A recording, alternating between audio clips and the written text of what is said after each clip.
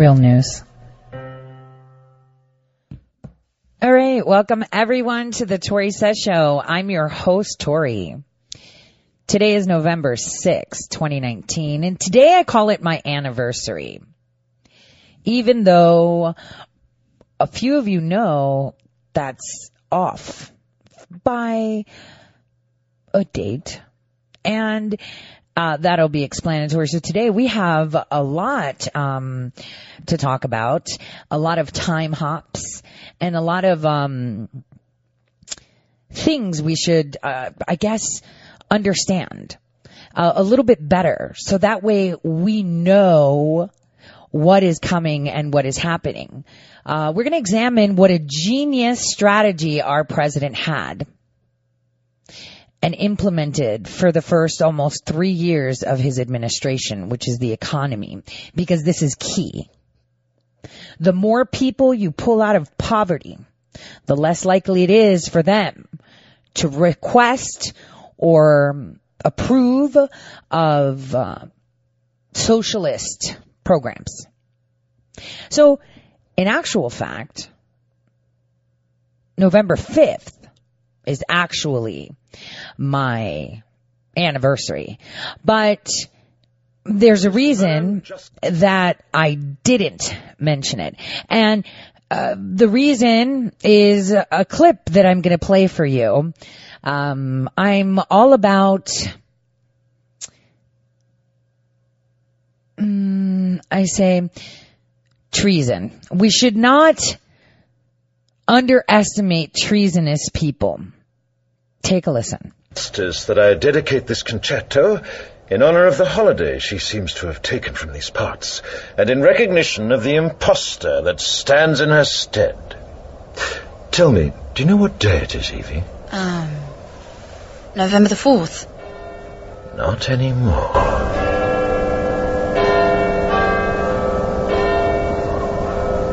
Remember the 5th of November, the gunpowder, treason, and plot. I know of no reason why the gunpowder treason should ever be forgot.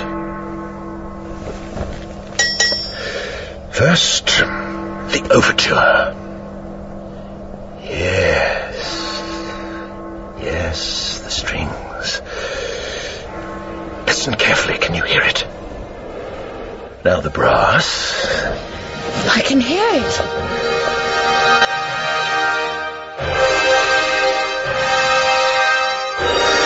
that sound, Mummy?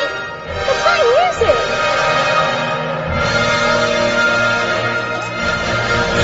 How did you do that? Wait, here comes the crescendo.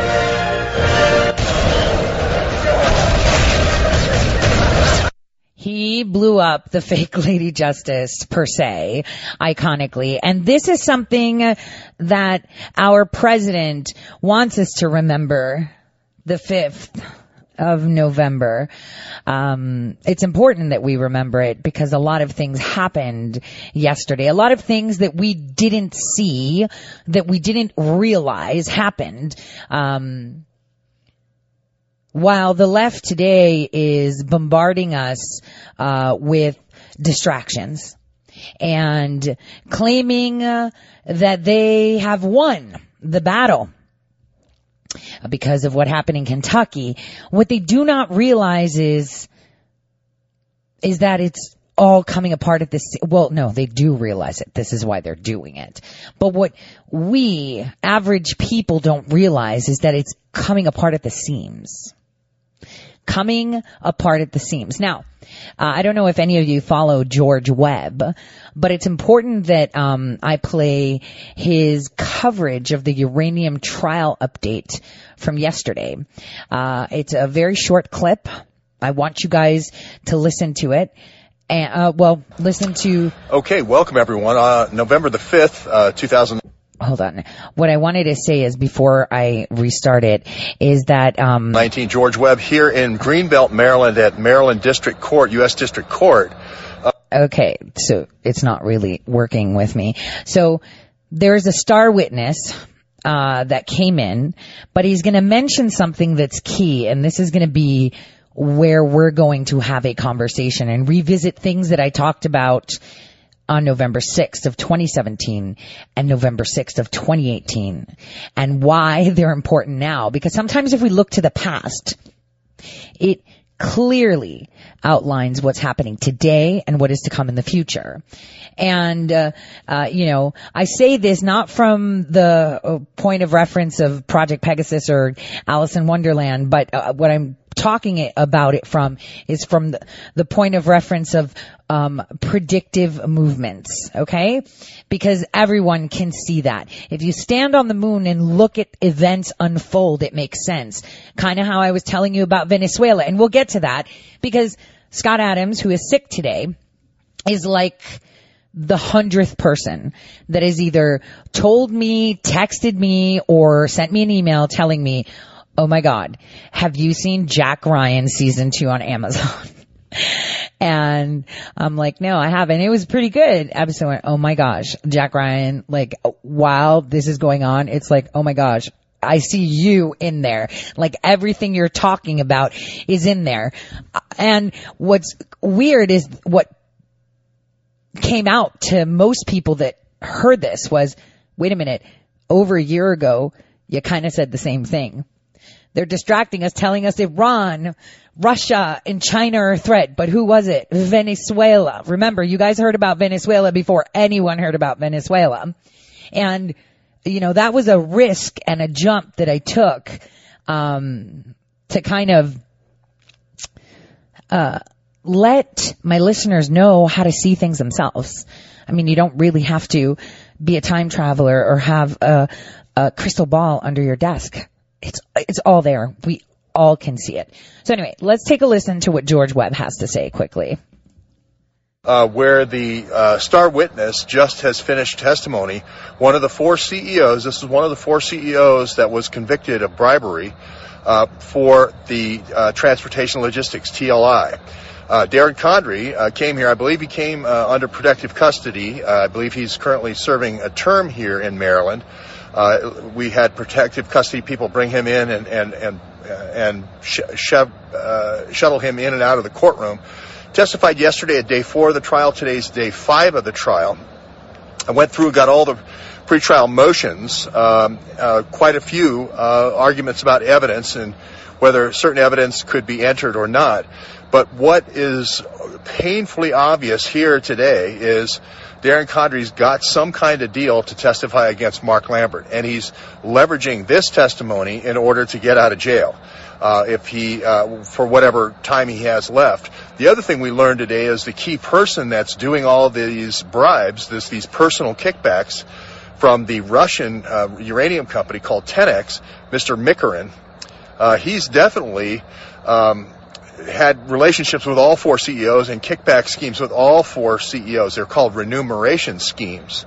So we also found out a lot about evidence today with the whistleblower, supposedly, which is William Campbell. So there's a lot of things going on here. But the key testimony here today was, when did you know about a kickback scheme to Mikarin? Remember, there's 2 huge deals here involved between the Soviet Union and the United States. Not only Uranium One, not only exporting all this uranium to St. Petersburg from the port of New Orleans, where Mark Lambert worked, beginning in 2002 time frame. Remember, all the CEOs come from this very small company called Edlo, and now they're cutting this business over to transport logistics. So these really folks are in an exclusive position to transport uranium all the way going back to 1993 with Russia, since the fall of the Soviet Union.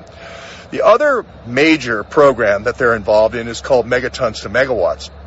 Megatons to megawatts is Russian highly enriched uranium from nuclear missiles being transported to the United States. This is where I go to Piketon, Ohio, and I'm finding out, wait a minute, it's supposed to be down blended at these various stages and then brought to Piketon, Ohio, and it's not getting there. The canisters are empty. All right. So that's what I wanted you guys to hear. So on my Twitter, at Tori_says, and on my Facebook page, Tori Says, and I've pinned an article of it's really informative. It actually helps you understand the nuclear relationships, the uranium, and all this talk. Because you know what's really hard? Unless you've had a Q clearance, or you work within energy, even at a lower clearance, or you have a degree in chemistry, physics, or biology to understand this. High enriched uranium, low enriched uranium, natural uranium, centrifuges, they make no sense. In that article, not only do I demonstrate to you and tell you how we have been, how we put the nuclear facilities in Iran in 1967, how we have been making Russia rich, parsing and creating highly enriched uranium and low enriched uranium top end, which is under 20% in regards to its enrichment, let's say. Which is used for nuclear fuel to fuel reactors and power, right? But I tell you about these canisters. Okay, these are really, really important. So what George Webb is telling you is that this highly enriched uranium is supposed to be disposed of. That's what he's describing. And I put it in there in my article. And you'll see that in October of 2016, right? It was at that point, at the end of October, that Putin realized that this agreement that was in place between Barack Hussein Obama and Putin in regards to disposal of uranium, okay, we're talking now, we're talking like 2016, we're talking like now, was not happening according to their agreement. So his parliament, the government, actually on October 19, 2016, passed a law that he signed into law terminating this agreement he had with the U.S. at that point, because, Russia had invested money in creating these, facilities that George Webb just spoke about, which are supposed to downgrade it, which means dispose of it safely, because highly enriched uranium is used for nuclear weapons, for experiments in regards to energy. And we're not talking plutonium, we're talking uranium. Okay, plutonium is another one too. And a lot of people aren't talking about that. So I mentioned that and introduced that to you in the article. It's a walkthrough. It deserves coffee. If you're a cigarette smoker, spark one up and read it. It will help you understand what is going on, because, when we have half-baked knowledge, we can't have full command. We just know something's corrupt, but we don't know why. So this will tell you why.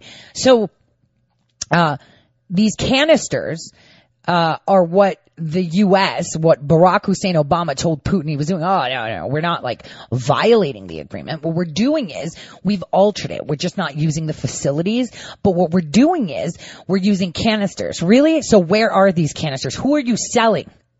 Or where are you hoarding highly enriched uranium that's dangerous? And this is why Putin is the only leader of any nation on the planet right now saying, guys, in 2021, the START program, which regulates the use of nuclear weapons in outer space and elsewhere, is expiring and nobody is coming to the table. And what he's concerned about is all the while that the United States has been funneling highly enriched uranium somewhere and Russia doesn't know where.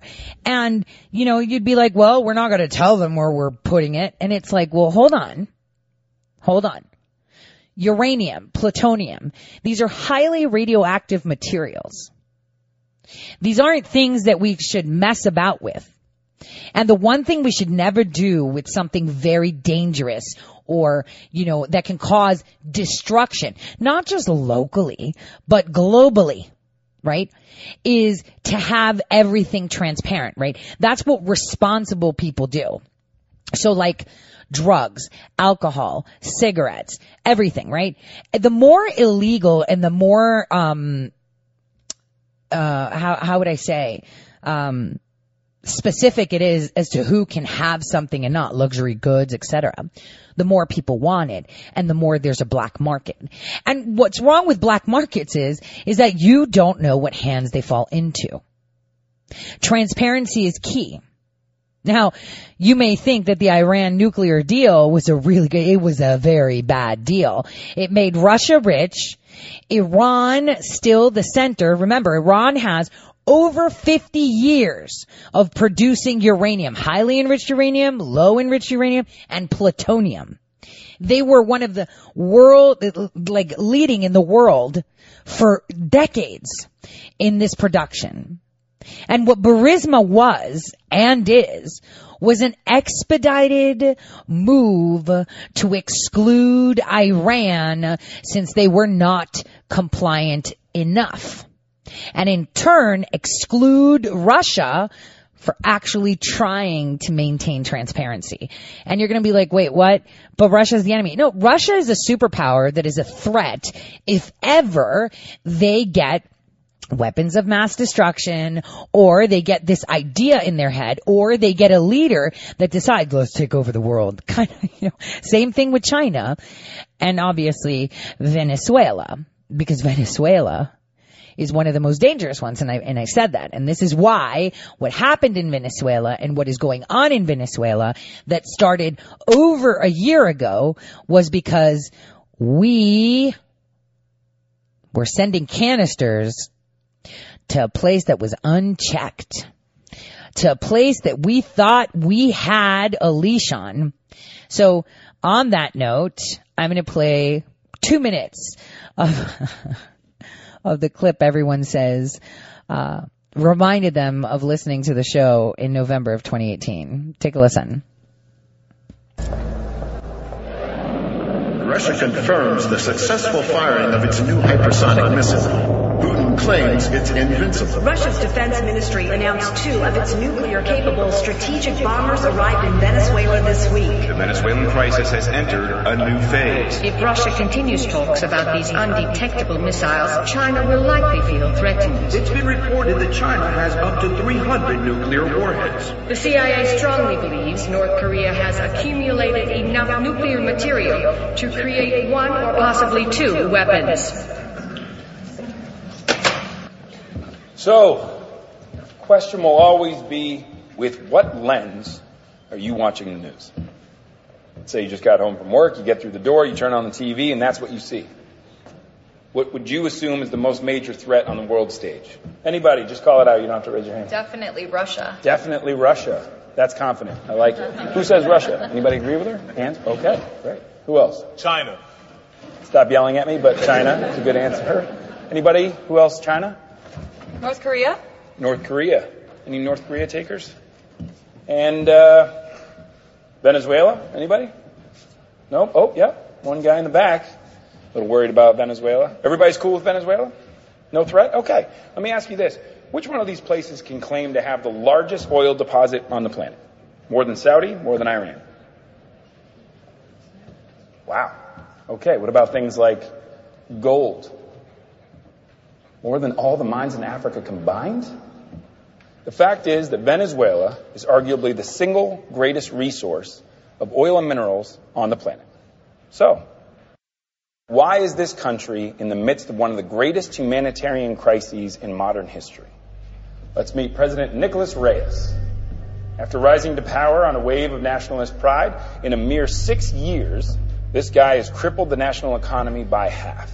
He has raised the poverty rate by almost 400%. Luckily for the rest of us, he's up for re-election. So. And Maduro, not Reyes, has also appointed over 2,000 generals. See, we had this conversation last year, didn't we? Where I told you that, Venezuela is a gold mine in regards to resources, and how I've told you that Turkey is a gold mine as to geographical location. See, the distractions and what lens you see things, as, Tom Clancy put in the show, is your objectivity. How objective are you to the information that you are bombarded with every day? This is why I say sometimes you have to stand on the moon and see where the hot spots are. Who knows? Maybe I have a little rocket ship that takes me out into space where I can look down, right? Or puts me through these things where I can see things differently. No, It's not. It's because we're not paying attention to the right things. Now, I have to say that in that episode, it shows like a graph of Venezuela showing 300,000, whatever they wanted to put as measurements of oil. But in actual facts, it's 336 years worth of fossil fuel, worth of natural gas and crude oil. And unfortunately for the fake news, and obviously this is a fictitious show based on maybe some truth, Saudi Arabia was shown to have 267, which is false. They only have 36 years of this commodity left.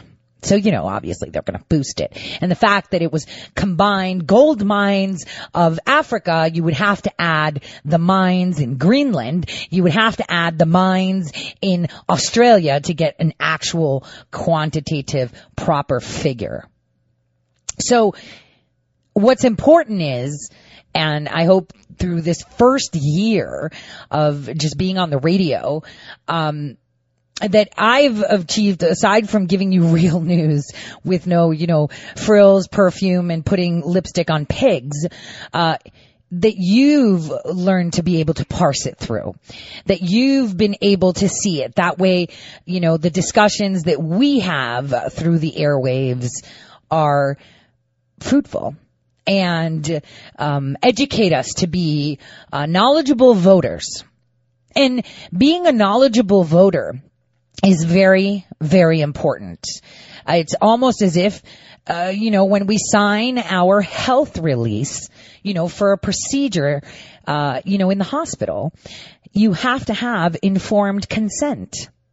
So in essence, what I'm trying to say is that for over a century, Americans have been heading to the ballots without informed consent. They've been giving consent to governments without proper information. And the economy that the president has now built, the movement of allowing for us to communicate because of this technological advancement that was being weaponized against us, is actually a mean for us to be able to be informed.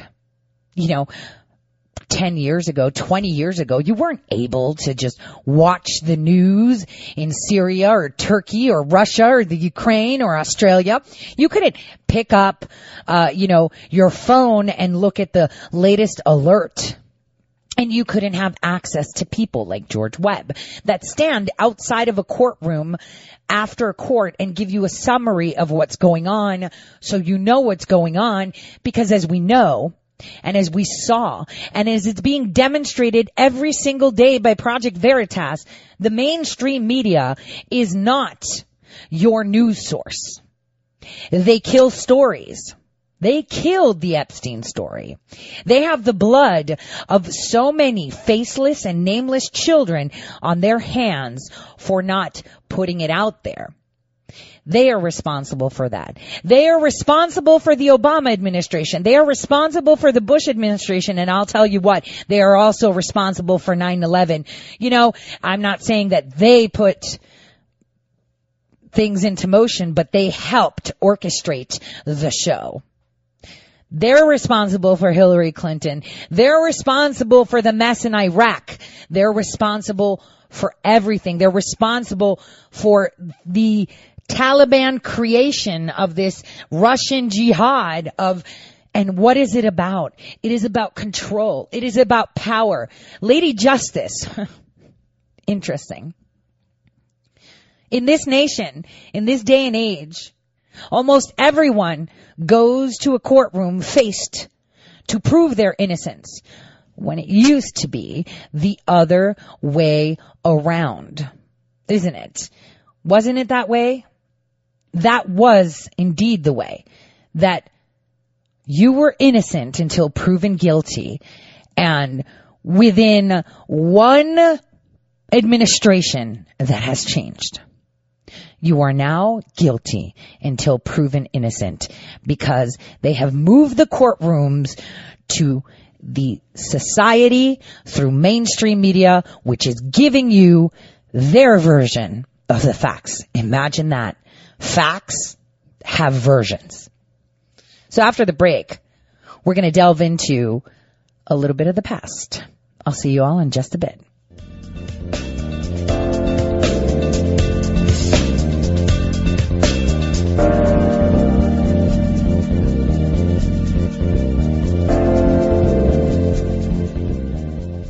All right, welcome back, everyone, to the Tori Says Show. I'm your host, Tori. So I think that what we need to do is revisit things I talked about, maybe not on the radio, but through other means. For those of you that have been following me from my, banned personal account up until, I use my radio show account, in 2018.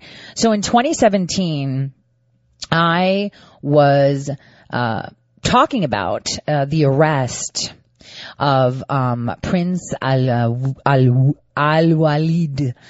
and it was really, really important.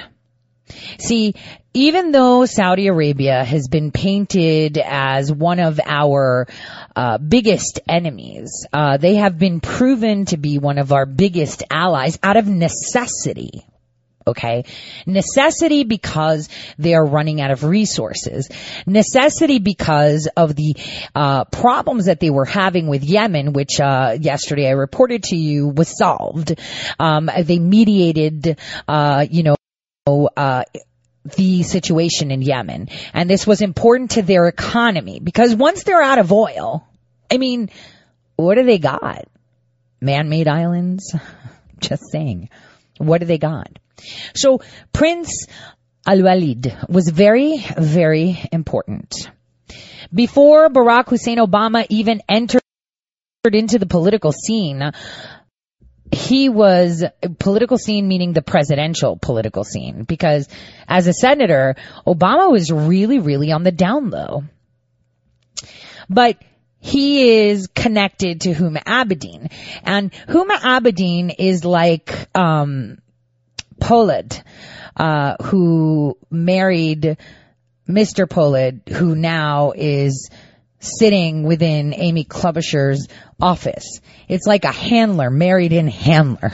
How can I explain it? And you know what's funny? President talked about handlers, didn't he, during his last rally? So what people need to remember is that on November 5th, because even though this was news on November 6th, it's always like a day late, right? Because you never want your dates to be identifiable easily. When someone says, remember the 5th of November, these things are not really going to come to your mind because they happened on November 6th. So we arrested the prince. The Saudi prince, Al-Walid, who is connected to Huma, who is financially in bed with Barack Hussein Obama. And so, this was something that was pretty interesting, right? It was very, very interesting. One has to sit and think, how is Al-Walid and Clinton connected? How are the Bushes? How are they connected in 9/11? Right? These are questions. Well, all we need to do is revisit to our conversations that we had just 2 months ago. In September, which was Amalgamated Bank, which was BCCI, which was the energy companies in Kuwait and Saudi Arabia prior to, Saddam Hussein invading Kuwait, right? These are things you need to remember. These connections are passed on and tapped on throughout the same clique.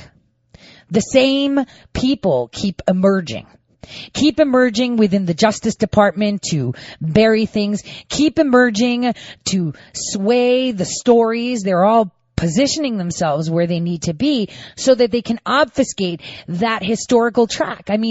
What was it today? I think I have that clip. There was a young man who was crying on TV. Gosh darn it, I didn't save it. He was crying on Good Day America, saying that, millennials don't need to know history. Like they don't need to be put under the stress of knowing the atrocities that happened in the past. We just need to focus on today. And, we need to not stress about that, because when I got out of school, I didn't know how to save up for a mortgage. I need to be taught skills to enter society, not care about how I got here today and what sacrifices were made and what my history tells me about today. This is only the beginning. We saw it with the statues, with the, oh, we want reparations. You want to talk history? Pay me. We saw this. So obfuscation of what has happened in the past is really important. See, you would say, well, Tori, okay, so they're all connected. They all made money. They all were funding each other. But were they really funding it? They were just washing money. They were making illegal money legal. And this is how Burisma became a key player in nuclear energy, became, I would say, victim of their own happenings, and I'll get to that. But what happens, okay, when something big happens to a country? Like, what can happen? Like a collapse, a war, stuff like that. I want you guys to remember how I had told you, when your wife or if you give birth, that if you ask for a detailed bill from the hospital, you'll see crazy charges like a $400 holding baby fee, a piece of cotton, and they're charging you $400 for it, right? So in a time of necessity, because an event is happening, like a birth, big companies or sharks or people that just think they're smarter than you will charge you crazy ass stuff like a Q-tip, $200. I kid you not. You need to look at these things. Well, what do you think happens when it comes down to our federal tax dollars and aid going out?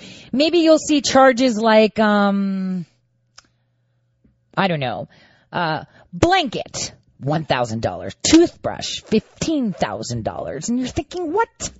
How is this even possible? How come we can't balance the books for over 10 years within the USAID books and Treasury cannot reconcile? Why? No one asks. So think. What is the common factor when it comes to energy? What is the common factor? You would say the military-industrial complex. Yes. But the common factor is that it's all about power. Either that be geographical power, meaning situating yourself geographically, or actual power, meaning oil, gas, nuclear, right? Uranium, plutonium, you name it, it's power. I want us to talk about a company that no one really talks about, Halliburton. Halliburton is a global company, has really close ties with the Clinton Foundation. And, they build out oil rigs, right? So they build out oil rigs. So you know how President Trump sent out American companies, contractors, to build oil rigs in northeast Syria and, our soldiers to protect them while they build this out and begin the trade, right? Like I said, we're going to make money off of that. He actually used, a specific company that generates cash straight for the federal government. So this is actually going to fill our coffers, not line the pockets of a private company, right? So this takes us back to when, we had Bunny expose, federal contracting deals of like billions of dollars on no bid deals. This one was with bid. This one was done in a bid, and it was done correctly, and it was done in a way that we fill our nation's coffers. I mean, we've got trillions in debt. We need to take that down, don't we? So back then in Iraq, when we were literally stealing oil because we didn't get any money from it, did you guys see any check that says, here are proceeds from our cut in investing in oil rigs in Iraq while we were at war? You didn't see any of that, did you? But we're going to see that now coming in from northeastern Syria, because it's like, yo, we're investing federal tax dollars in here, so we want a royalty. It's kind of like, I don't know if you guys watch Shark Tank, but it's like Mr. Wonderful saying, okay, so I will invest this so you can build this and you can build this and make money, but I want $1 in perpetuity for every drop of oil you sell. That's how you get back. And I'll do this until I get my money back and you're safe. Pretty vague on the safe thing. But regardless, you get your money back. So here's where we're dropping coin into northeast Syria and we're getting it back. But what about Halliburton? Halliburton, where did that money go? Those oil rigs that we helped fund to create. How did that go? And think, how many people within White House positions of the past that are in Senate now and have resigned ever since the Trump administration came in, that are in the House or have resigned ever since, have big fat portfolios and are affiliated directly with Halliburton? Someone has to think about it. I mean, wait, Halliburton. So, wait, Tori, are you saying that this private company went in there with federal backing and the federal military protecting them, right? Our military, federal military. And that was a Freudian slip, going in there and backing them. And you're saying that we pay to create oil rigs and protect these oil rigs that was for a private company and we didn't see a dime. Yes. And who else made money on this? Oh, it was Prince Al-Walid. Oh, was he connected to Saudi Arabia? So what are the Saudis doing in Iraq? Getting oil and then reselling it because they're running out. And then here's the deal. I'm going to tell you something that's going to completely blow your mind. A month before we arrested Prince Al-Walid, right? We had that lunatic, right, in Vegas that by himself was in a few places shooting people down. Did you know that he worked for the Defense Audit Agency? Like, he actually went in and audited government contracts, and fixed and cooked books to make sure that things that were no bid looked like they were bid and they were legit. It made money that was coming in looking like it was actually producing, product. Yeah. So that lunatic that everybody wants you to think was in a lot of places at the same time in Vegas shooting people up was actually the guy who had his hands all over Halliburton defense contracts, and defense contracts that did not benefit our pockets. Are you getting this? Oh, so you mean right after he was killed, we arrested the prince that was leading all these efforts in the areas and getting us situated? Yes, that's what I'm telling you. Energy, power. And this leads back to the conversations we've been having for the past 2 months about Osama bin Laden, also known as Usama bin Laden, right? And how he was trained by our own people in Langley, and that how he was permitted to just travel freely, how he led the Russian jihad and weaponized the religion of Islam, that is very easy to do, by the way, and created terrorism, created the notion of jihad. Think, when 9/11 happened, why did bin Laden's family that was living in the United States, how were they allowed to fly out of the country? I mean, if we know he did it and we knew he did it, then how did we authorize travel of their little private plane to fly back to wherever they wanted to go? Either that be Syria, Sudan, now known as South Sudan, right? Where's North, right? Saudi Arabia, Qatar, Afghanistan.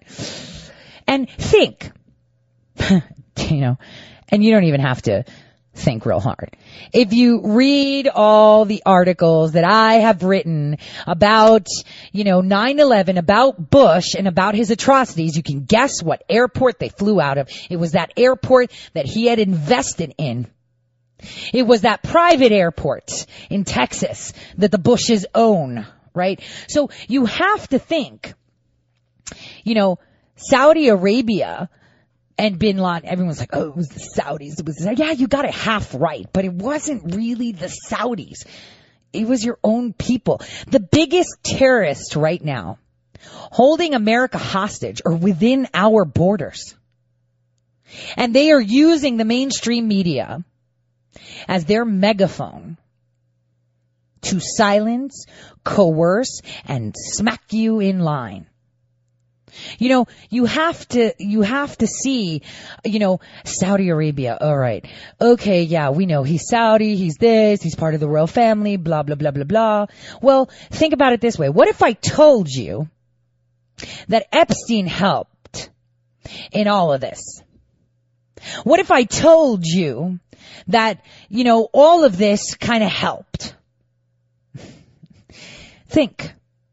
What kind of passport did Epstein have? What kind of passport did they find of Epstein's, guys? This is all coming to light now, 2 years later after it's been discussed. What kind of passport did Epstein have? What did they find? That's right. It was Saudi. So isn't it easy to money launder when you're using humans, when you're using something that's off the books, when you have a black market, a very strong black market? You have to think. The rhetoric that the mainstream media pushed the day after President Donald J. Trump won his presidency seat, they have been doing one thing, and that is throwing bombs at the fascia. The fascia, which is what? The bundle of sticks. They are dividing us every single day. They are paying protesters to show division. They are creating outrageous scenarios of vicious attacks of Americans on Americans. They are bombarding you daily with notions of racism, sexism, feminism, thisism, ism. Why? Because united we stand, divided we fall. And like I've said this before, and like the president has said many times, they are the enemy of the people. The one thing President Trump did, okay, and this is pretty important. We have talked about the Bush family links, starting from like Roosevelt when, his daddy's stuff were confiscated for funding the Nazis. I talked about the royal families of Italy that were extradited and are in Mexico and all this stuff. We talked about this. We talked about BCCI. We talked about all these things. What did President Trump do? Day one that I've been on the radio, I've been talking about following the money. The minute you disrupt their ability to move money, it's done. It's kind of like when you throw your clothes in the washing machine, right, guys?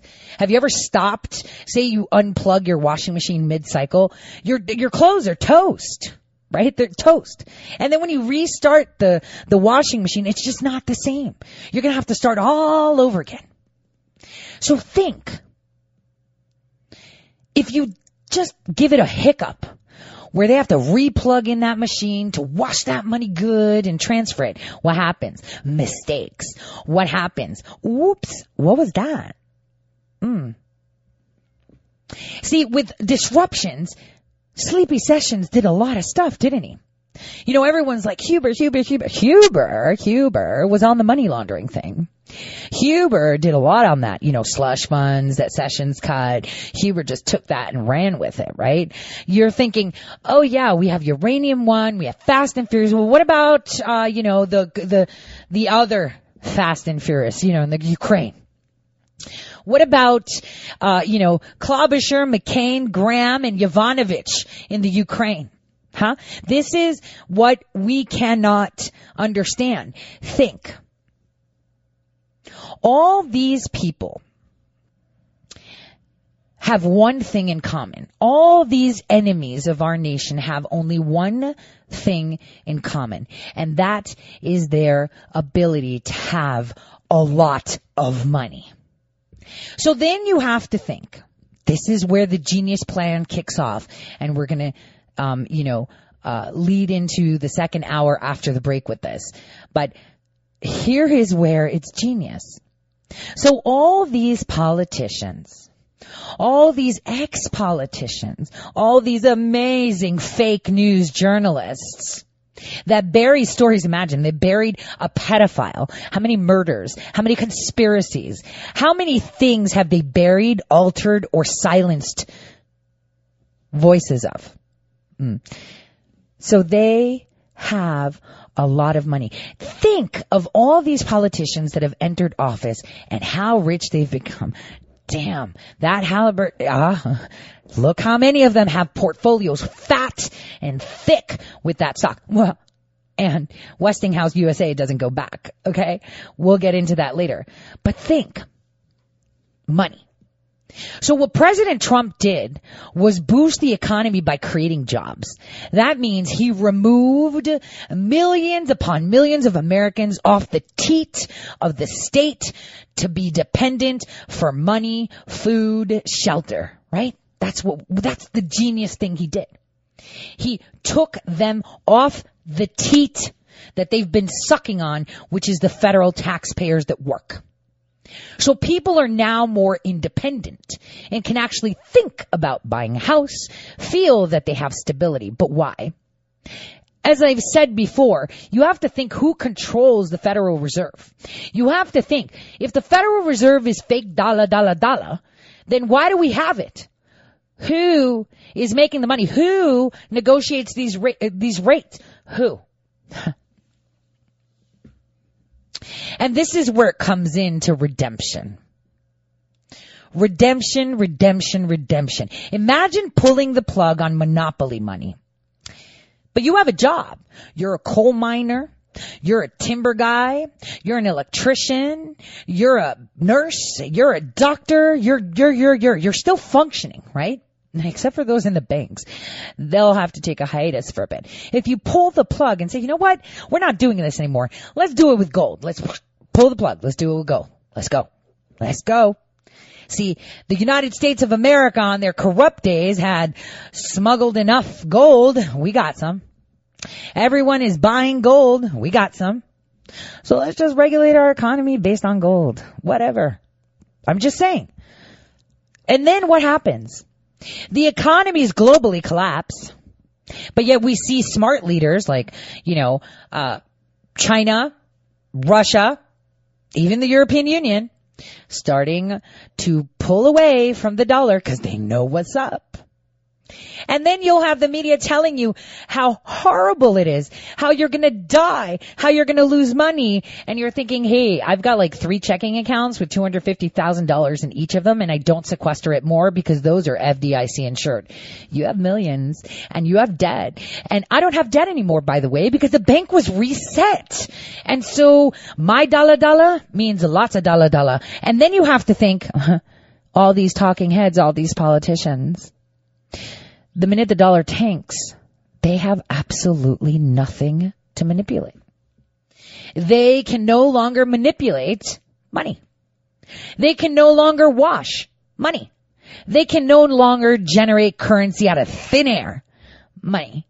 And so the most genius thing he did was empower the people of the United States with the economy, even though many people say, well, he should have done something about healthcare, just like they're pandering right now. Oh, he should have done something about healthcare because he lost Kentucky. No. Kentucky let us see how they rig elections. Kentucky let us see, and just like Scott Adams, who is very sick, by the way, this morning said, they threw in that third candidate to pull out those votes. Yes, they did. And they will try everything. But you know what? He's made America great again. How? By empowering every citizen of the United States. And you know what? You knew all of this stuff. in 2017, and it's 2019.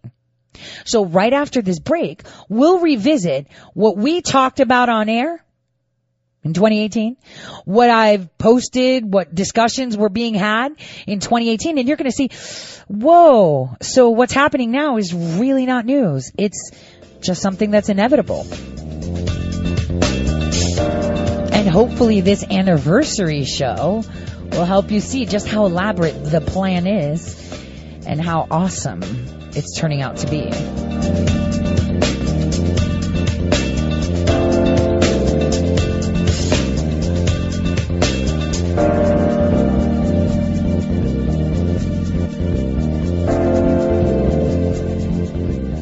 Hi, I'm Laura Loomer, and I'm running for Congress in Florida's 21st Congressional District.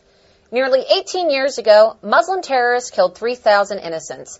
Sadly, nearly 18 years later, the Democrats in Congress are supporting their freshman colleagues who see that tragic day of 9/11 as merely some people did something. This is one of the reasons why I'm running for Congress. I will expose, confront, and combat the anti-American radicals who are trying to make the blaming and hatred of America the norm. A member of Congress should never support terrorists who want to kill Americans, but that's exactly what Representative Ilhan Omar did when, as a Minnesota state rep, she wrote a judge begging for leniency for 9 men convicted of joining ISIS. And if that isn't enough for you, she was only one of 2 reps in Minnesota to vote against a bill that blocked life insurance payments to the beneficiaries of terrorists killed in attacks. A Palestinian flag, which is really the flag of the terror group Hamas, should never be displayed in the U.S. Capitol. But one is, and take a guess where it is, in the office of Michigan Representative Rashida Tlaib. Those things are unacceptable coming from members of the United States Congress. Yet it happens daily, and congressional Democrats remain silent.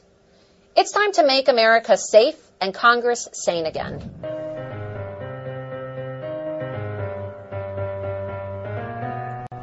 Real news. Welcome back, everyone, to the second half of the Tori Says Show, the anniversary special, where we time hop to what I call my anniversary. See, on November 5th, which was my first airing, I actually had stage fright. Just so you guys know. And I was airing, I think it was like 5 p.m. to 6 p.m. only on Red State, Monday through Friday at first. And then I had my slot moved to 12 to 2 p.m. Eastern time at the end of November. But Scott Adams kind of, ushered me into that because unbeknownst to many, I was never public facing.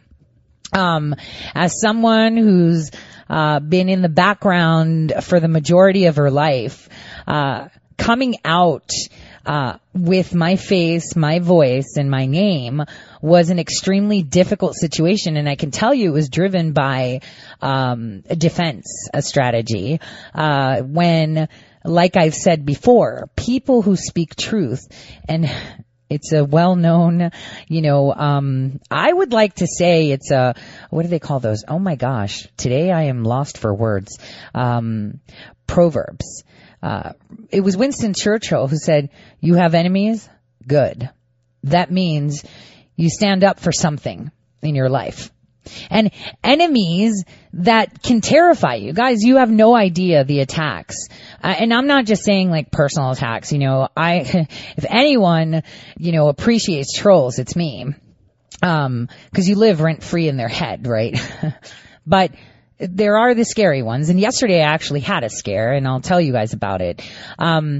But they attack you not only, on social media where they talk smack and, create memes of you guys, stuff like that, or anything else, but they spill out into your life. They harm you financially. They go after your children. They try everything, they do. And it is a struggle. And I said, no better example, I can't complain as much, but, no better example than, Matt Couch. He lost everything. And I have too. I'm just not, totally open about it. But I'll tell you what happened yesterday. And you'll be like, what? I went to the post office to pick up a package, which were birthday presents for my younger daughter from my sister. And so I pull up to my driveway and I'm like, oh, I have to go inside now, but let me have a cigarette outside. Rather than the cold frozen garage, I had the nice warm comfort of the car. So I'm sitting in the car and a car pulls right up next to me in my driveway. And there's this woman who's on the phone and exits the car once she hangs up, and then re-enters her car and picks up the phone and starts talking again, and then walks right out of her car and attempts to enter my house. All the while I'm sitting in the Chevy, that's my daughter's, that has very tinted windows, but you can kind of see if you were paying attention, in there taking pictures of this person. And, obviously she went for the front door, but heard my, alarm system. I have a Great Dane and a Great Pyrenees. Best alarm systems ever. And so she walks back and then heads to try to go into the garage. So obviously the minute she leaves and I try to get an angle, I get her license plate clear as day. And that's where I'm thankful that I have a Google phone. Their camera is impeccable. So I zoom in clear as day with the license plate and I call the non-emergency line of the police. I didn't call 911. I called non-emergency because I'm in Minot, North Dakota, guys. There's 20,000 people, and that's if living within city limits. So I call them and I tell them, yo, this person tried to get into my house and they were trying to get into my garage, and not the front door. The police were amazing and so nice, and they looked like they were new guys. So nice, so courteous. I walk up to them when they come to the car. I show them the pictures. I was like, here, you could just scroll. I took tons of pictures. And they had already run the plates because that's exactly what I gave over the phone. They already knew who they were looking for. They were actually looking for the car, and I'm assuming that she was stopped and questioned. And obviously we're like, well, oh, it's okay. She thought it was a daycare. And I'm thinking, daycare? And you try to go through the garage? Who puts kids in a garage? And why would anyone go to a daycare that has kids in a garage? So I took that with a sense of, all right, whatever. But, I've got, surveillance, but this is a real thing. They will attack anyone that speaks truth. They will attempt anything, because I've had random people come to my place and say, oh, we're a real estate agent. We just want to know if the house is occupied. Can we come in? And it's no, you can't come in. What are you talking about? Seriously? It's random things that happen. And it's actually terrifying to think about it. But I'm not scared. Do you know why I'm not scared? Because President Trump is the president of the United States right now.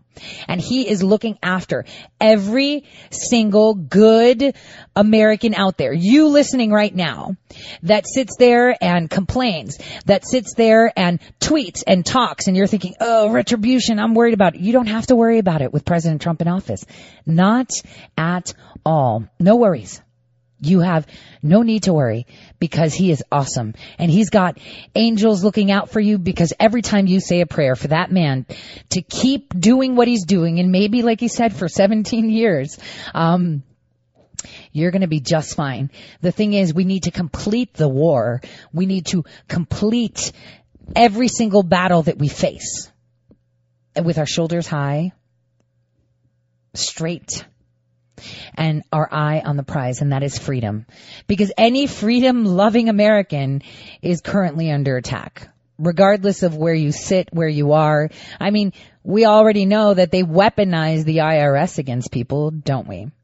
Now, let's walk back in time where I'm going to play a clip, just so you see how relevant it is. From my November 6th episode, just a few minutes, to see just where we are today and how pertinent it is to what's going on today. Take a listen. Let me unmute party is, or what time it is, or who she's with, but she does remember clearly that it's a pool party, and does remember clearly that there were these guys and they were groping her and touching her, and she ran away and she could hear them having a conversation. Remembers the guy's name, maybe a couple of other people who actually said they don't remember anything like that. And they testified to that. So no proof, right? No timeline specific. It's just yeah, it was around then. no location, and yet they believed her. There's people that have... Do you know how many innocent people are in jail? Tons. And it's not because they're guilty. It's because they didn't have enough proof to prove that they were innocent. So we go back to the, hey, our system is failing part, which is honesty and agenda-driven. Just like the president said, isn't it innocent until proven guilty? Why did it feel like Justice Kavanaugh had to prove that he was innocent? Oh my gosh, isn't the president saying the same thing today, guys? Pretty weird, right? How are you going to dispute claims that have no time, location, event, or any specificities? I mean, seriously. But this is what we saw the Democrats do. We saw them asking for outrage, for people pouring out into the streets and breaking things and being uncivil, literally asking for people to revolt and cause disruption in our society. And no one of the mainstream media is condemning that. Okay, so this is still happening, right, guys? So now we have hearsay and gossip being considered testimony in the Ukraine. Like they have nothing. So it's kind of the same thing.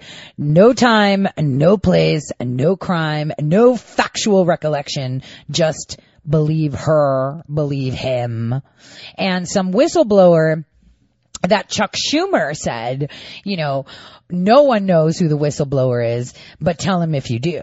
And that's because, you know, people are like, oh, look, Adam Schiff is like pressing charges against a staffer for leaking because he told them to leak names. I said this already. Why would he be prosecuting or going against his own staffer for leaking a name? I mean, I got staffers in his office and Pelosi so far up there behind, they have no idea. My eyes are everywhere. Just like every good journalist has sources like that. They're not being prosecuted. They're giving me facts. Oh, but it's because they don't care that you know the truth. They don't care that I know the truth and all our listeners on Red State know the truth. They just care of the truth that is challenging the mainstream media to put it out there because they planted that version of truth. Just remember that. For me, it's kind of like, what? Are we literally allowing them to advocate to overthrow our government? That is actually a law, a federal crime. But on the other hand, President Trump can't just lock them up. And people need to understand that. I am one person that's like, oh, I'm so impatient. I want them all in Gitmo. All of them. But the thing is, we can't do that. He can't do that.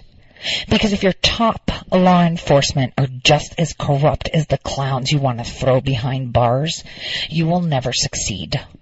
You have to get rid of them first before you can arrest them. And that is exactly what he's doing. Exactly what he's doing. He's getting rid of his top law enforcement that is covertly working against him or blatantly working against him. And we see it every day. We're watching it happen and unfold in front of our eyes every single day. I remember when I was doing research into Peter Strzok, and I realized that this guy is not FBI. I actually broke that story, but you know, I'm not CNN, I'm not on Fox, so I really don't count according to the mainstream media. And then I discovered that he was raised in Iran.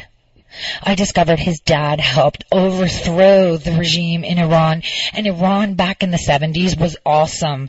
Really it was, just like Egypt was. It was like very cosmopolitan, women wearing skirts and boots. It was very forward. It was very westernized, as one would say. And then here comes the U.S. government with their NGOs entering places, overthrowing governments. I mean, his dad not only went there, but he went to an African country and overthrew the government there, and they changed the name. You can find that article on Big League Politics. I wrote about it, and then everybody else wrote about it.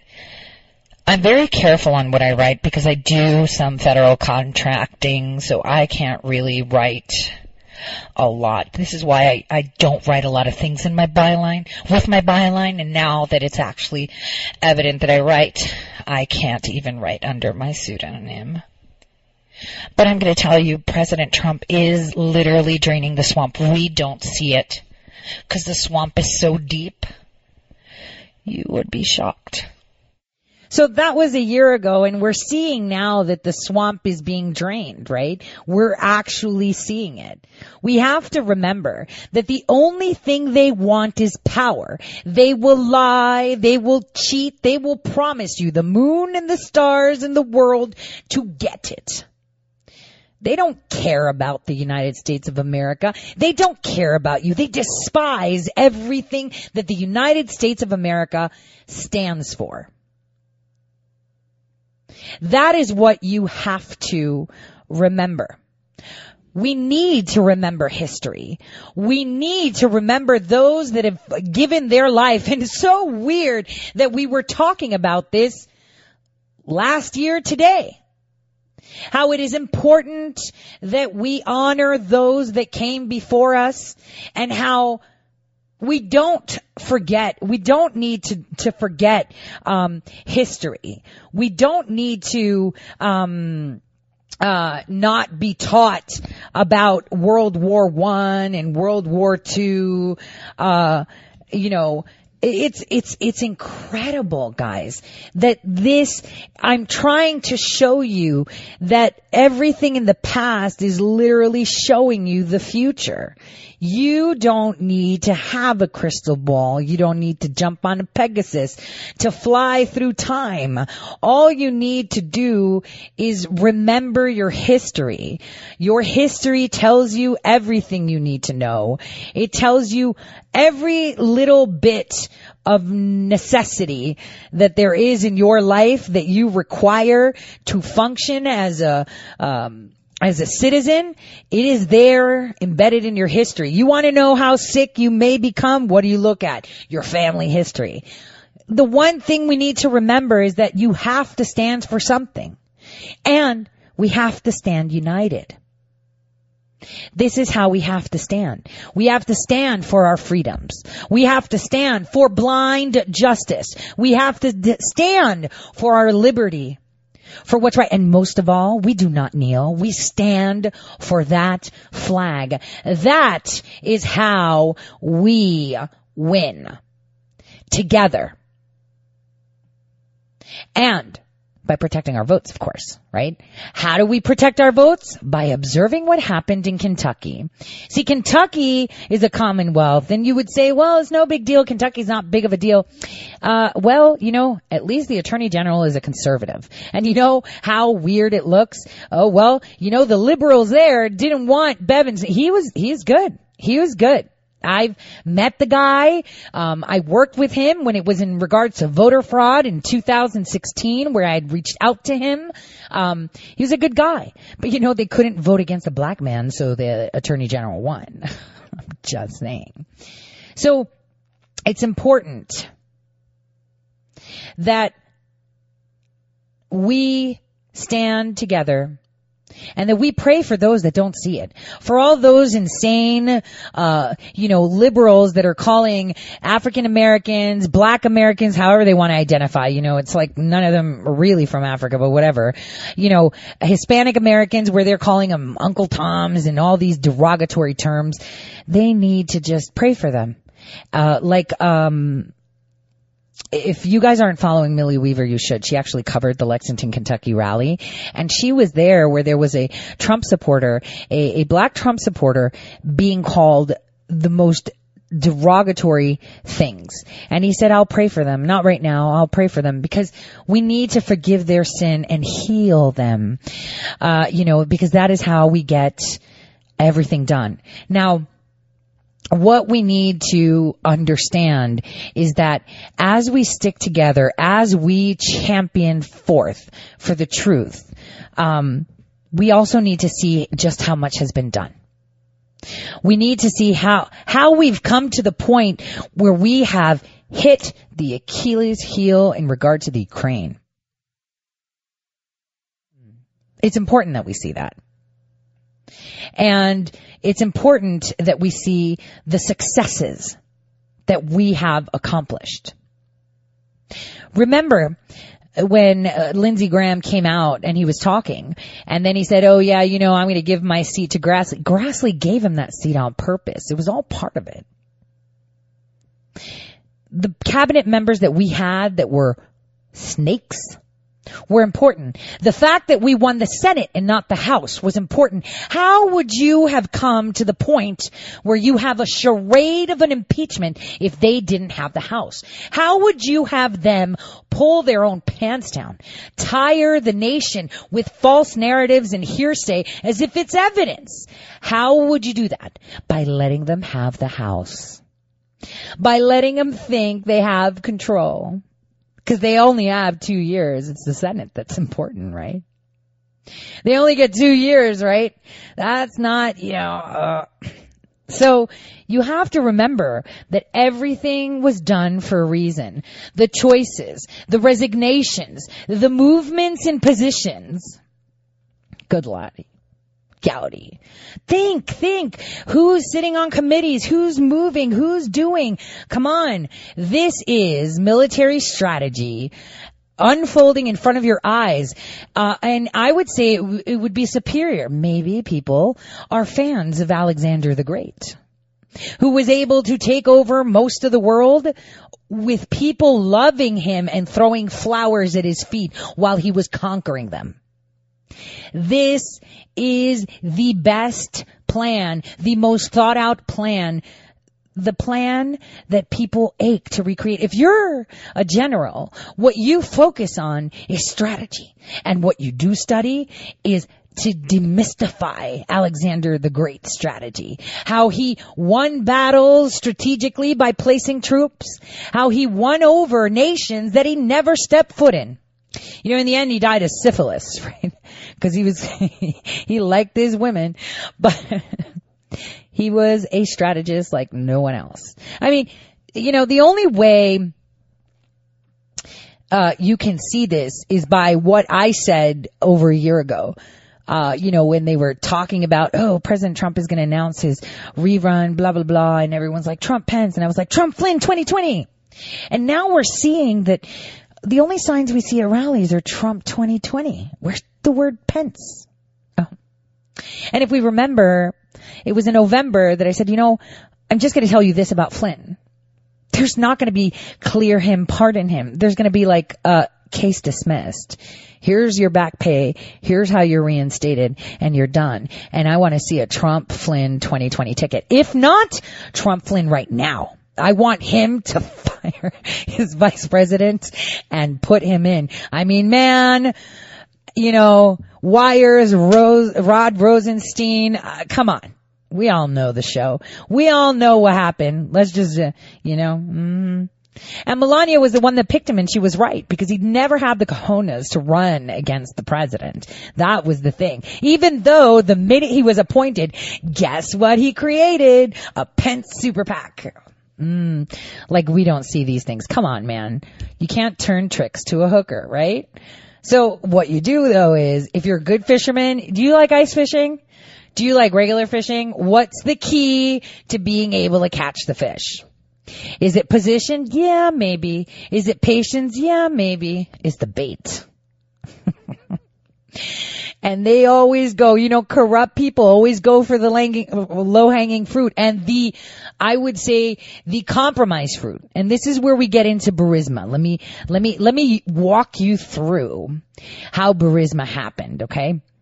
Because this is what's incredible. What people don't know is the way Hunter Biden got his job was because a man who was very, very powerful, was being investigated by the United Kingdom, who, by the way, meddled in our elections and used the full force of their intelligence agency to deter the election of President Trump. This guy was literally arrested and he was being tried. He was out on bail or whatever, but he was being found guilty of money laundering, $35 million. His name was Mykola Skolevsky. He was the Ukraine's former ecology minister and the owner of Burisma Group. So in late February, the first week of March, a guy that can launder $35 million pretty much has a lot of contacts in his phone. He got in touch with John Kerry and Quid Pro Joe. And he said, listen, man, I got a big problem here. They're going to take me out for money laundering. I need help. And we'll split the profits of Burisma. You're good. And it was just then, that week, that came after that phone call, and we got records. If you got my records, I got your records. And we got those meetings. Yes, we do. Oh, Kerry, geez, he's really quiet lately, isn't he? So what happens is that Kerry and Biden swooped in. So suddenly the United Kingdom made this whole criminal charge just poof, go away. And, obviously they were involved in this Russia collusion hoax, but here is where it happened. Joe Biden had this bright idea and he said, yo, Barack, call Michael over. Let's grab out some whiskey and let's talk about this. We're BFFs. Iran's being not nice. And I don't like the fact that Russia has no debt, man. They're just Teflon. If we're not working with them, they're working with the Chinese. They got their fingers all over Venezuela and they're not leaving. They're just pig-headed. We need to exclude them. And so this interim agreement that we have with Iran in regards to nuclear energy, we need to restructure that and redistribute it. So, how the European Union is smart, right? They're in the Ukraine and taking over their gas and their crude oil, all this stuff, that they're getting. They've invested a little bit in nuclear energy. What if we do that? There's this company that needs help. What if we use our clout, make that go away, and then we get in there and we sort it out? We'll get them to do low grade uranium and low enriched uranium at a 3%, 4%, and then up to the 20% so they can create the fuel pellets and it'll just cycle and we'll own everything. We'll get all of our friends involved. Everybody will get a cut. And I'll make it happen. I'll stick Hunter on there so we could get some money in the back. We'll all be perfect. So that's how it happened in 2014. That's where it began in March. And it was signed, stamped, and sealed with a kiss in May of 2014. And after the break, we're going to continue this walk through Burisma and what's to come in regards to the Ukraine that Adam Schiff has so gracefully offered us with this faux impeachment. I'll see you all in a bit.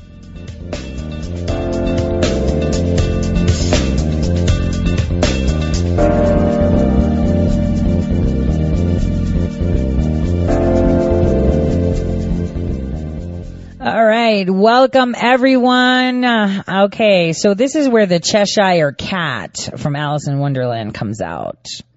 And I want to tell you guys, I mentioned in my first hour, for those of you that are jumping on now, and I will have this uploaded as soon as possible, as soon as humanly possible, because I have a great guy out in Idaho that is so amazing that on his own is just, creating my audio and fixing it. So, cause, I like to jump all over the place, without commercials for you to listen. If you remember, I told you that in 2017, I was telling you that Epstein is linked to Saudi Arabia, linked to, and, obviously we found his passport and linked to everything. And now everyone will say unsealing Epstein is key for the child trafficking. Child trafficking was just one of the most lucrative industries for those Luciferians, right? But it's just an industry to them. When you unseal Epstein, you are going to unseal the power struggle. You are going to unseal the deep. Can you go, who is Epstein? I told you first when Epstein was arrested how I had his jet on my eyes in the Middle East, in a place that a private jet of Jeffrey Epstein should not even be close to, with generals and members of the federal government. I also told you that it had landed in Japan's naval base. Who is Jeffrey Epstein? Pedophile, not only. He is the key to everything. Unsealing Epstein will take the cloak off The masks will fall, and like cockroaches, they will run. And this is exactly why Adam Schiff's eyes are popping out. He's in the corner and he's scared. Because when it comes out, aside from the fact that human beings, any human beings, no matter how crazy they look, no matter how crazy they sound, no matter how much they crave for Kant and Marx and socialism and communism, they cannot forgive the rape of a baby, the rape of a child. And this is what we're going to use. The humanity they have. The humanity they have at that core. Because everything else to them, they tune out. They tune out of the power struggle wars. They tune out about the slow movement to enslavement. They tune out to the bigger universe that is ahead of us, to the small role that we play in this cosmos, and how they want to make their mark and lead. Alice in Wonderland, the 5th of November. Pretty interesting. We'll revisit that in 2022. The 5th of November. So, where I was in the previous half hour, before I told you how Epstein also ties into this, because that is the point of Epstein, okay? The pedophilia is the heartstring, that thing that just triggers tears, thinking of children being burned alive, children, babies, infants being raped and choked, maybe even used for a nice meal afterwards just to enjoy their glory. That is how disgusting these people are sick. But here is how it unfolded with the Ukraine. So this guy is desperate, and that's how we get in. And see, the Ukraine is at a point right now where people are like, well, they got the people's president. And like, no, they don't. He just announced to the Ukraine yesterday that they're going to make a NATO-based army for the European Union. So dumb. Could it be that this comedian is pulling a fast one on the globalist? Maybe. That'll see. But what you need to know about the Ukraine is that the debt they have externally owed to other countries is almost equivalent to their state debt internally. And they are so far into debt, they can't see the light. Yet, they're saying their goal is to reduce the debt to 52.4% of the GDP. That was announced today by the finance minister of the Ukraine, Oksana Markarova, which, by the way, so you guys know where I get my news, people of the Ukraine use Facebook a lot. So all the news are there. And I wanted to mention, okay, and you can Google that if you want on Ukrainian sites like Interfax and whatnot, Facebook actually regulated political ads in the Ukraine. But they're not doing it for the United States, and you know why they're not doing it for the United States. Thank God for Laura Loomer, because if she didn't have a lawsuit against them right now, where they proclaimed her a dangerous individual, where they silenced her and others, we would have political ads being shifted on Facebook too, or banned like Twitter did. I just wanted to point that out. Now, impeachment right now is the only way they see as a hope of light of saving their butts. But they can't. Because we already have every single piece of evidence we need. And we know this from the testimony, and I'm using air quotes, which is all hearsay, that came out of the mouths of these clowns that have been paraded in front of Schiff. I mean, think. Why are we using the House Intelligence Committee? Think about it. You have to think why we're using the House Intelligence Committee. You do know that Epstein was part of the Intelligence Committee. We know this now, right? This is why Acosta had to get rid of that case, right? We know this. And the reason he was dismissed was more for the eyes of the people, because he already told everything there is to tell. So we had the deep state, Mueller, Comey, Hillary, Obama, all these clowns protecting Epstein. This is where you get to the impeachment. Now, what you have to think about is, well, how does Epstein tie into the Ukraine? Well, he ties into Burisma. He ties into everything. We're talking, the Biden-Kerry Burisma thing is nothing compared to how huge these off-the-book sales of nuclear energy The military industrial complex and these webs of shell companies with these quid pro Joe type deals happen. You have to remember, I tweeted out that picture of McCain, Graham, Amy Klobuchar, and Yovanovitch that was taken on New Year's Eve in the Ukraine in 2016. Why were they there? To offer reassurances, of course. Don't worry, we got this. You'll get this. You'll still be in control. You'll make money, and we'll sell the uranium and the plutonium we need where we need it, and we'll get more companies on board with you. Don't worry about it. And in fact, in 2019, just so you know, in February 2019, PAR Systems was actually added onto the master list of vendors by the Department of Energy, Barry, right, as a nuclear energy supplier. And remember, PAR Systems, Jared, and all these other shell companies that feed into it are Poland Klobuchar owned. She's really quiet lately, isn't she? Pretty weird. And so what you have to think is some of these companies are Amy Klobuchar's, who's running for president, who has her handler, which is Mrs. Poland, sitting in her office right now. So we've got PAR Systems selling nuclear energy. We've got orders of a Navy contractor placing orders to the Department of Defense for millions of dollars in equipment that was paid but never delivered.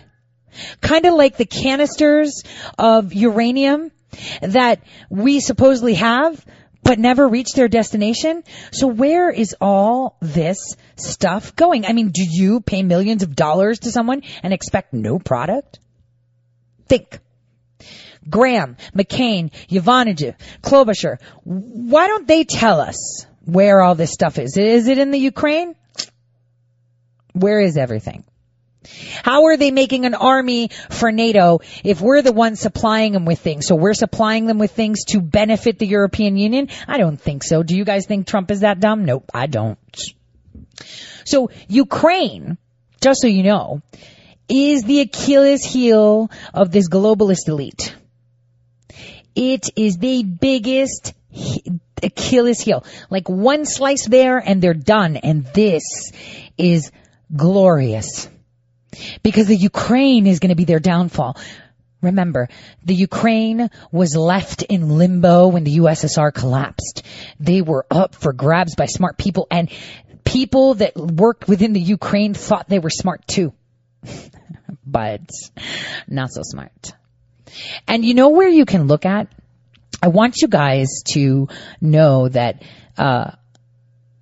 there was a guy who was the head of finance, like kind of like what we have as our treasury, right?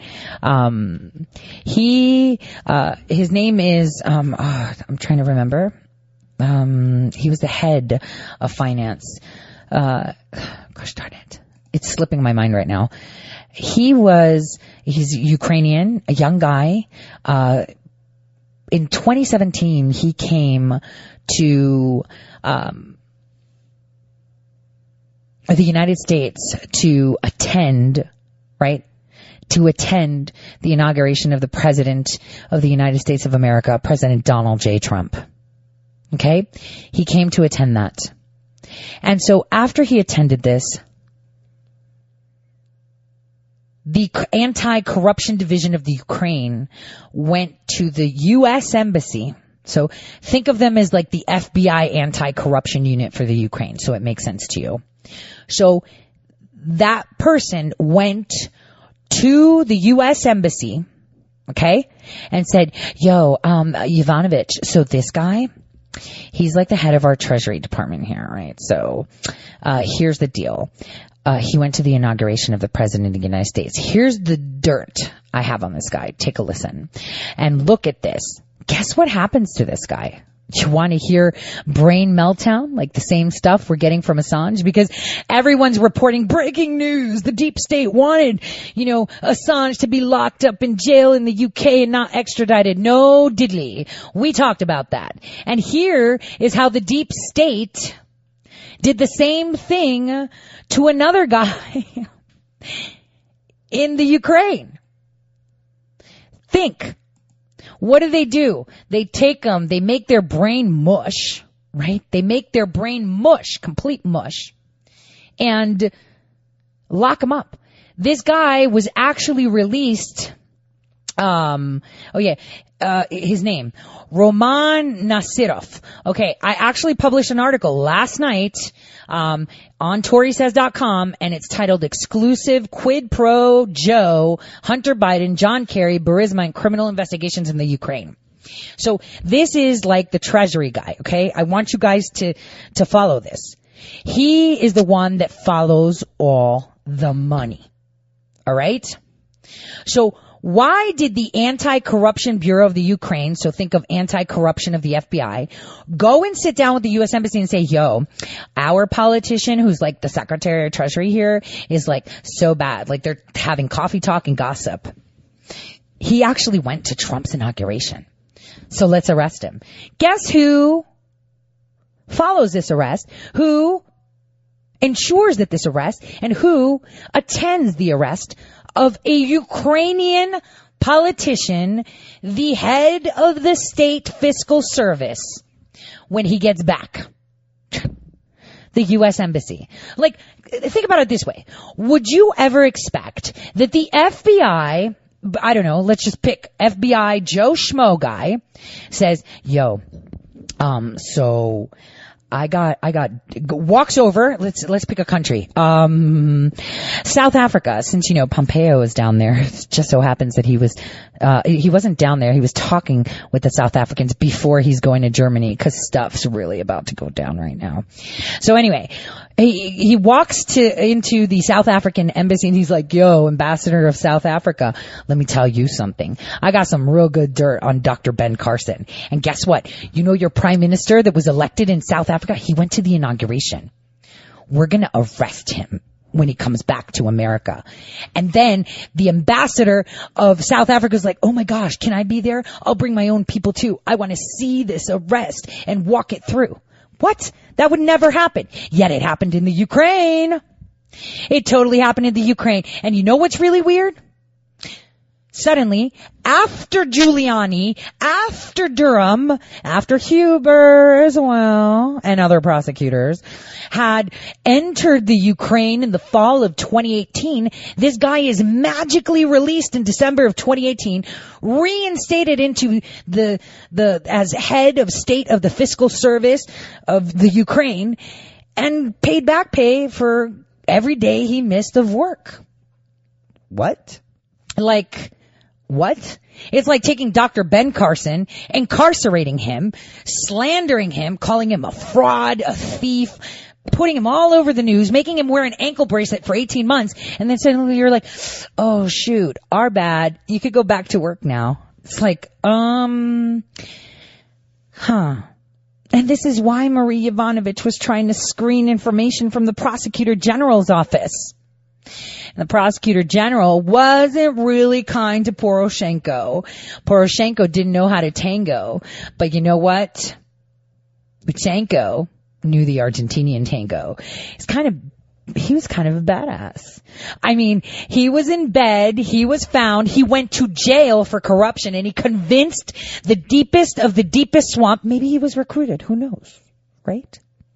He convinced Joe, Quid Pro Joe, the schmo, oh, I will help you. I was in jail. Just help me become prosecutor general again.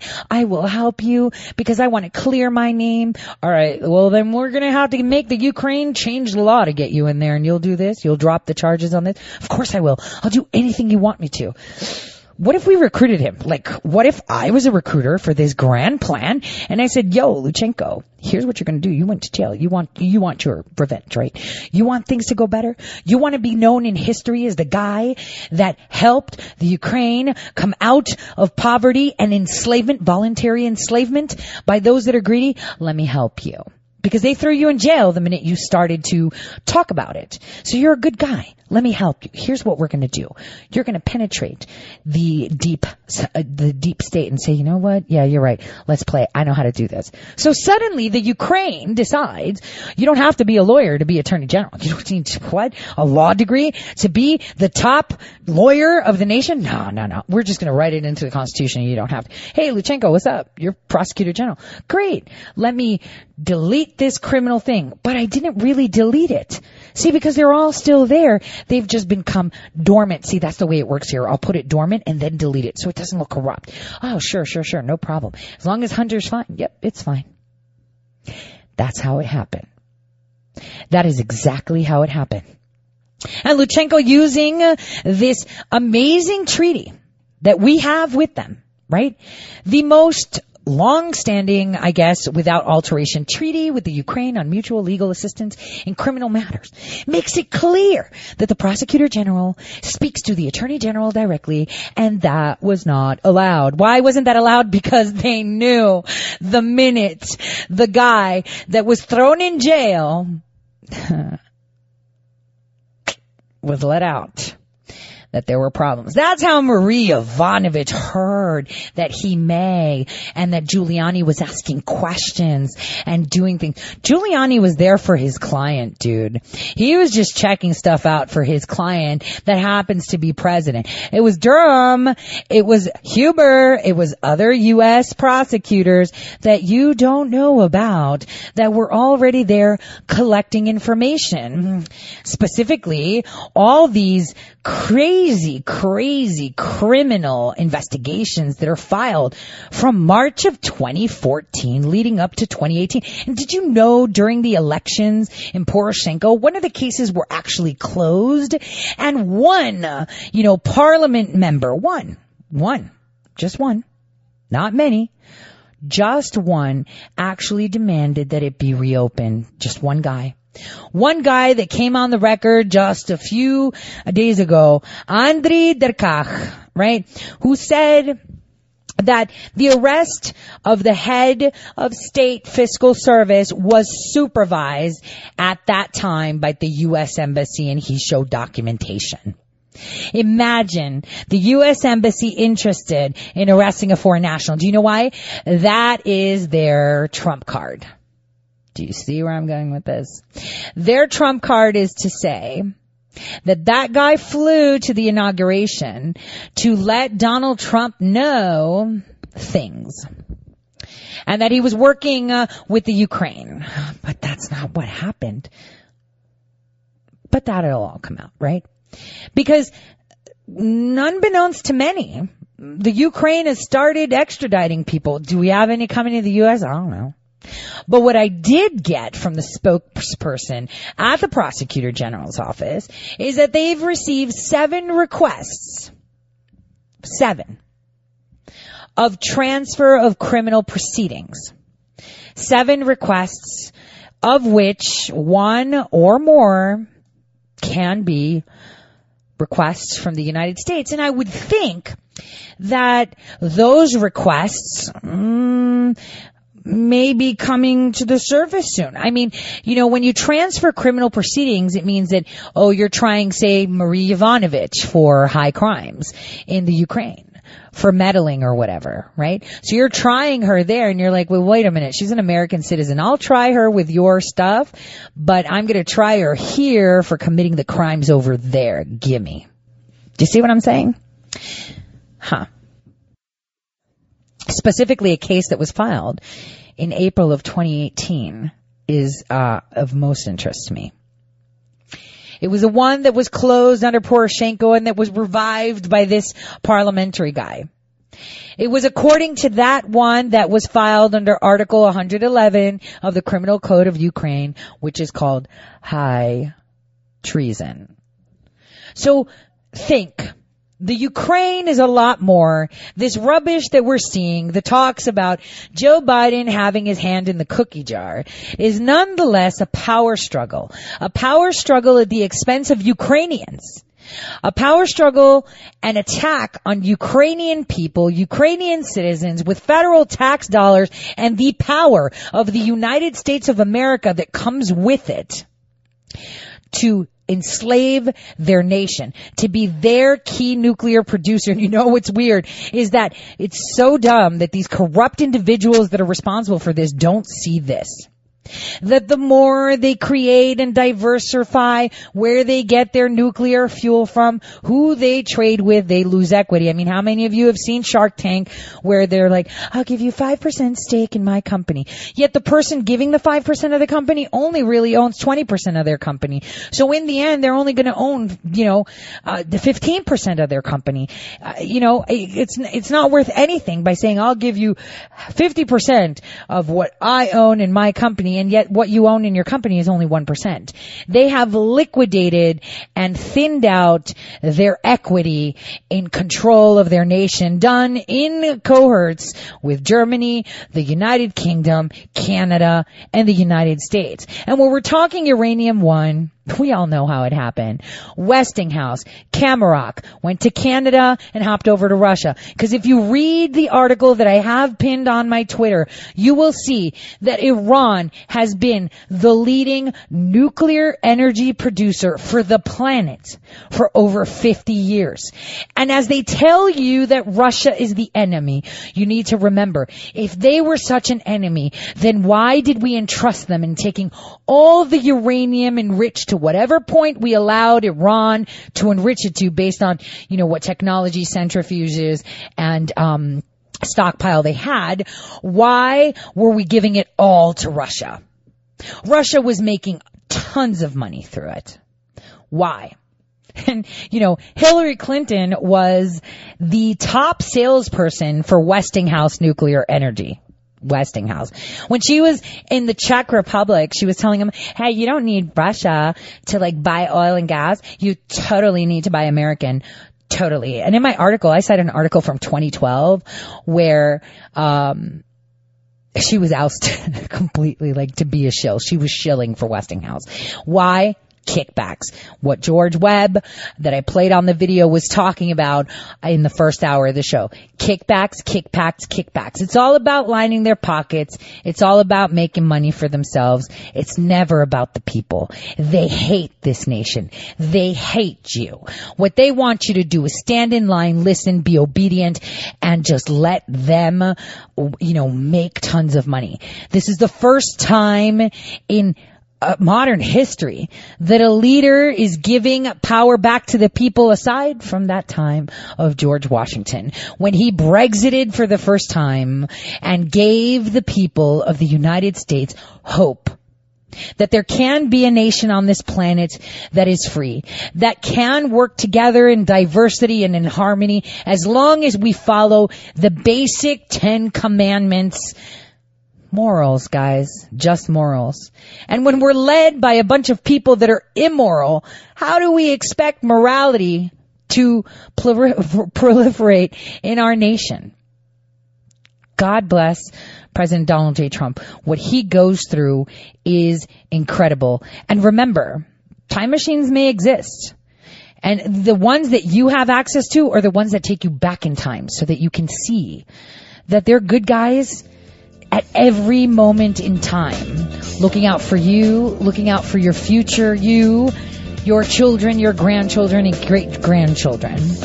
On that note, I want to tell everyone, thank you for giving me a great first year. God bless. And I'll see you all here tomorrow.